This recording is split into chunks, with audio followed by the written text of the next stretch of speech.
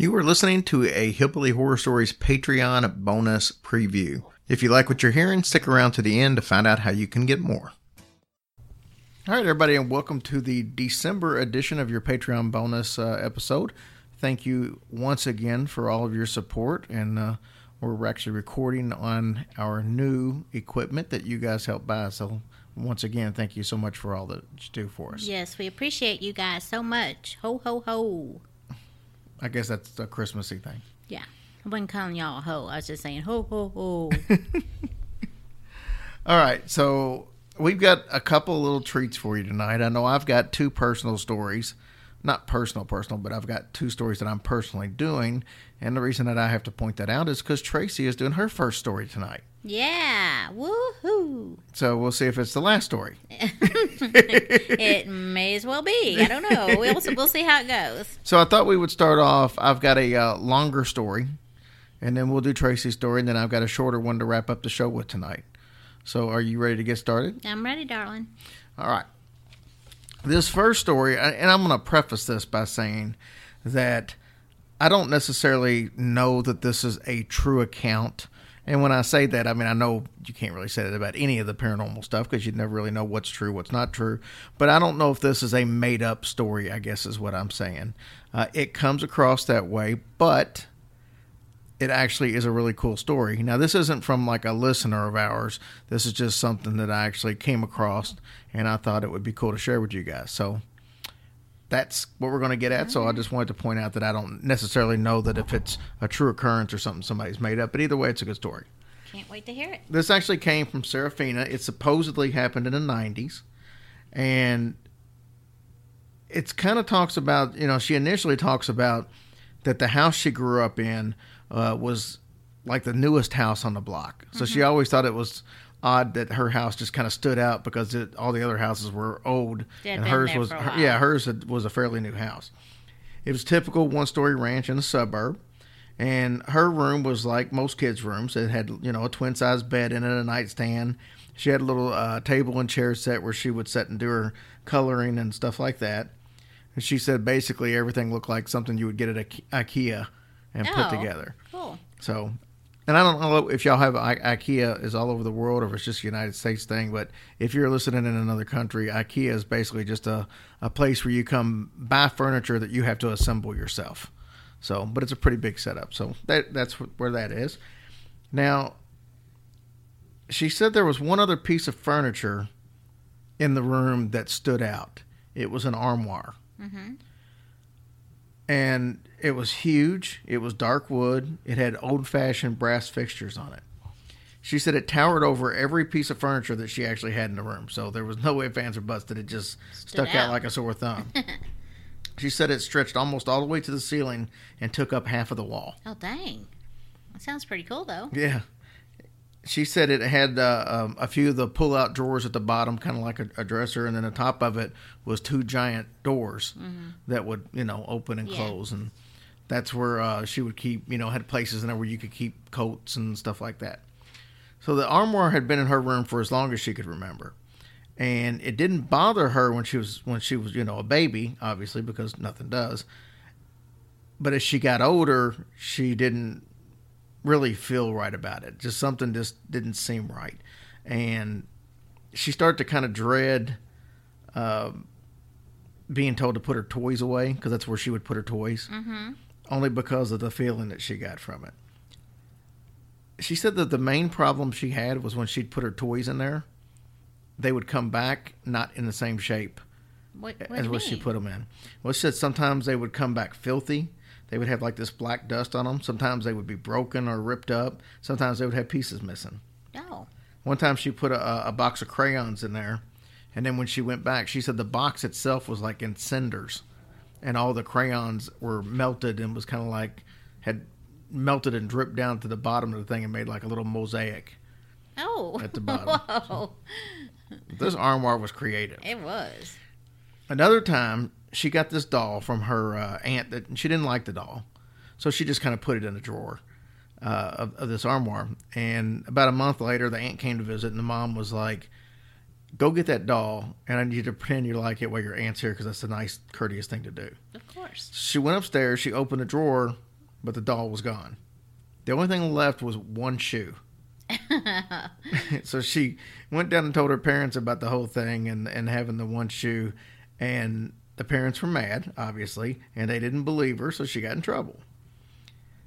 She started to hate the armoire, which sounds like a statement I didn't think I would ever make. She hated the armoire. Yeah. But she did, because everything that was either dirty, broke, or missing, she got the blame for. That is not cool. No. They wouldn't believe her, obviously, when she blamed the armoire, so Well, it yeah, just didn't really so. hold water. Yeah. But she had a regular dresser too, and when she would go down, because keep in mind she's young now, she's like 4 or 5 years old, and when she would go and complain about the armoire, she didn't know what armoire was. She just knew dresser, so she was complaining about the dresser. And they would go upstairs and they would go to her regular dresser and they would look at it and they would be like, show her that, hey, there's nothing wrong with it. And it just wouldn't click in that, to them that she's talking about the armoire. Yeah. She'd get so frustrated she'd just start crying, and eventually she just stopped using the armoire. Figured that was just the best way. Her mom didn't put any clothes or anything in it anyway, so it was just a place to put her toys. Now, sometimes she said she could hear it creak and groan during the night, and she got pretty good at ignoring it. So let's jump ahead a few years to where she started school. She had a friend over for her first sleepover. She was all excited, as you could imagine a young girl would be. And they were watching the original The Lion, the Witch, and the Wardrobe from the 1970s. And they both had read the book, so they were all excited about that. They were discussing the differences between the movie and the book, like a lot of people do, and kids are no different. So they would discuss the differences that they read, and they decided that it was time to go to bed. So they went up to her room, and her dad came up and rolled out the little sleeping bag and everything for her friend. But her friend, when she walked in the room, the first thing she noticed was the armoire, and her eyes got huge. She was kind of excited. And so the dad puts her in the sleeping bag. And as soon as he left, her friend started talking about, the armoire. She's like, hey, it's just like the one in the movie. The Lion, the Witch, and the Wardrobe. Yeah. And so she was like, hey, let's get in it and let's see if it's a portal to Narnia. And she insisted on it. And so much so that the other girl was like, this was the last thing she wanted to do was get inside this armoire that she couldn't stand. Yeah. And was already afraid of. But she wanted to, be nice to her friend and let's do it. But she kept kind of putting it off, and she kept trying to think maybe she could do something else, and the friend would, just forget about it. But she wouldn't. And her friend got to the point to where she just opened it up and jumped in and shut the doors behind her. And at this point, the little girl's like, well, I don't know what to do. And so she's hollering for her friend, and her friend doesn't holler back. And she starts making jokes about, hey, do I need my coat? Is it, are you in Narnia and all that stuff? And when she's not getting any answers back, she decided to knock on the side of the armoire. And it swayed back and forth a little bit, so she's figured, okay, she must be moving around in there. And she got brave for a second, and she flung the doors open to look. When she did, flames burst out of it. Oh, God. She said there was flames bursting out of it. There was burning smoke blasted her in the face. And just a second ago, everything was normal. And it went straight from that to an inferno. There was no working its way to the top, no in between. It just went from nothing to an inferno. And it was just contained in that armoire. Yeah.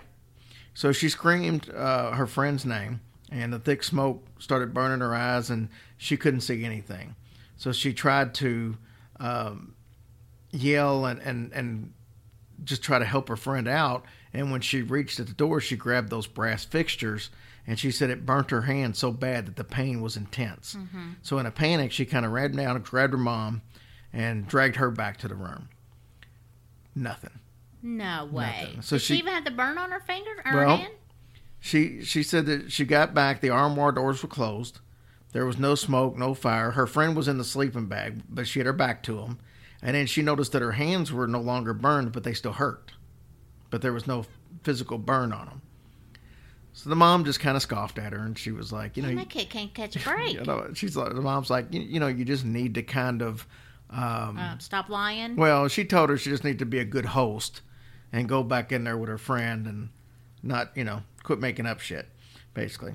And so she went back in the room to check on her friend, and her friend was actually in her sleeping bag, but she was in the fetal position, and she was pale and shaking. And neither one of them said a word to each other. And after a few minutes, she called her name. She got down and she called her mom to go down and pick her up and come, you know, so the little girl did. I mean, why didn't that little girl say, what the crap just happened? I have no idea. But she left, and then this girl decided that, you know, at school she was going to try to talk to her and find out what was going on, but the girl wouldn't talk to her anymore. Like, ever talk to her ever again? She wouldn't talk to her again, and later that year, she actually moved away. That girl did, her friend. So after that, she pretty much refused to, you know, sleep in that room anymore with the armoire, and she started sleeping with her parents. Well, she knew that her parents wouldn't believe her if she said anything about the armoire, so she just never even brought it up. She just was scared and wanted to sleep with them. And like I said, she's only like 6, 7 years old at this time. Well, her grades started suffering. She pretty much chased all of her friends away at this point. She just didn't want to have any friends or anything. And she would hyperventilate every time she would smell smoke. And the parents got concerned, so they started buying all these, you know, self-help books for problem children, how to deal with it. And one of the first things that it said was quit letting her sleep with her in the same bed with them. Oh, crap. So they backfired. So they pretty much stopped that and told her she couldn't sleep anymore in the bed with them. So instead, she started sleeping outside their door. Oh. In the hallway, and she would keep her door to her bedroom closed. Now she would keep it closed. She wouldn't even go in the bedroom. She just kept the door closed, and she slept in the hallway.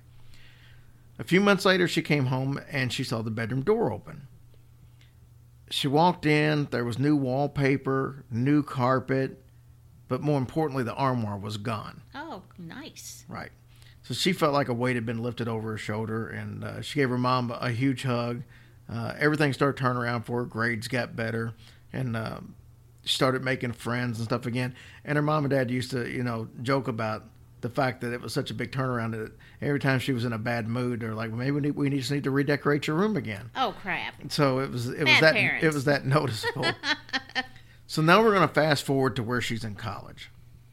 She's home on winter break, and she's writing a paper for school, and the paper was on a hometown or a hometown historic stories. And she's on the computer, and she's looking through her small town newspaper's archives on there. She's just randomly clicking around, and the word fire caught her eye.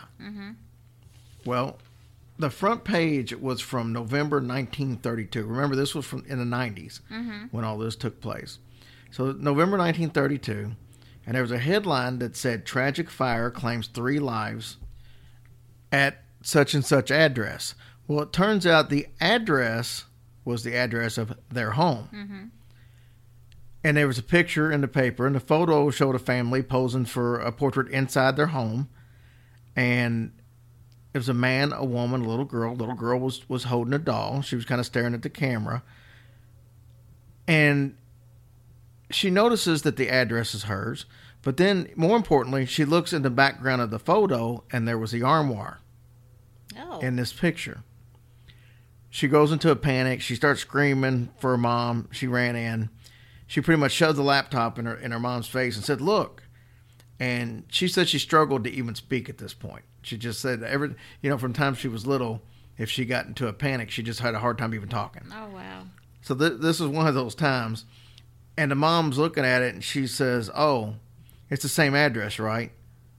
And she said, "We just never really brought it up because it wasn't that big of a deal." But she said, a house burnt down here in the 30s, and this lot stayed vacant for decades. And then we got it so cheap that we went ahead and built the house on it. And Yeah, so that's what literally our house is the same place that house was that burned down. Mm-hmm. And, you know, at this point, you realize that that's why her house was newer than the other houses on the block. Yeah, uh-huh. Because this house was built, I guess, in the late 80s, early 90s. And, heck, the other houses had been around since before the 30s at least, because that's when this fire happened, was 32. So that would obviously be a noticeable difference between houses. And she finally got her voice. And she said, no, not that. I'm talking about the armoire. She said that armoire in this picture is the same as the one that was in my room as a kid. And her mom just kind of looked at the picture again, and then she said, what armoire? And she was frustrated. She starts jabbing her finger into the screen and said, that one. It's the exact same armoire that we had in our room. And the mom just kind of gave her a weird look. And then she said, we didn't have an armoire. What? Because I was sitting here thinking, if the house burned down, why didn't the armoire burn down too? Well, you know what I'm saying. Burn up in the fire. So then she starts looking more into the picture. And she starts looking at the little girl holding the doll. And she notices that the doll only has one shoe. What? So remember that went back to where the missing doll, but she had one shoe. So I guess the assumption is that maybe she's a reincarnation of that little girl. And that's why she could see the armoire. And that's why she was holding the doll with one shoe. And then, oh my gosh. That is crazy. So I thought that was kind of a cool story. That is a very cool story. I would have freaked to flip out. Yes, I think you did. I did. Hey guys, if you like what you just heard, we do 6 of those small bonus episodes every single week. We also do 2 full-length bonus episodes every month. We do a listener stories episode, and then a story that's just like the ones you would typically hear on the regular feed. If you're interested in supporting us on Patreon, just go to patreon.com and look up Hillbilly Horror Stories, or go to hillbillyhorrorstories.com and there's a direct link right there. Thank you guys so much for what you do for us.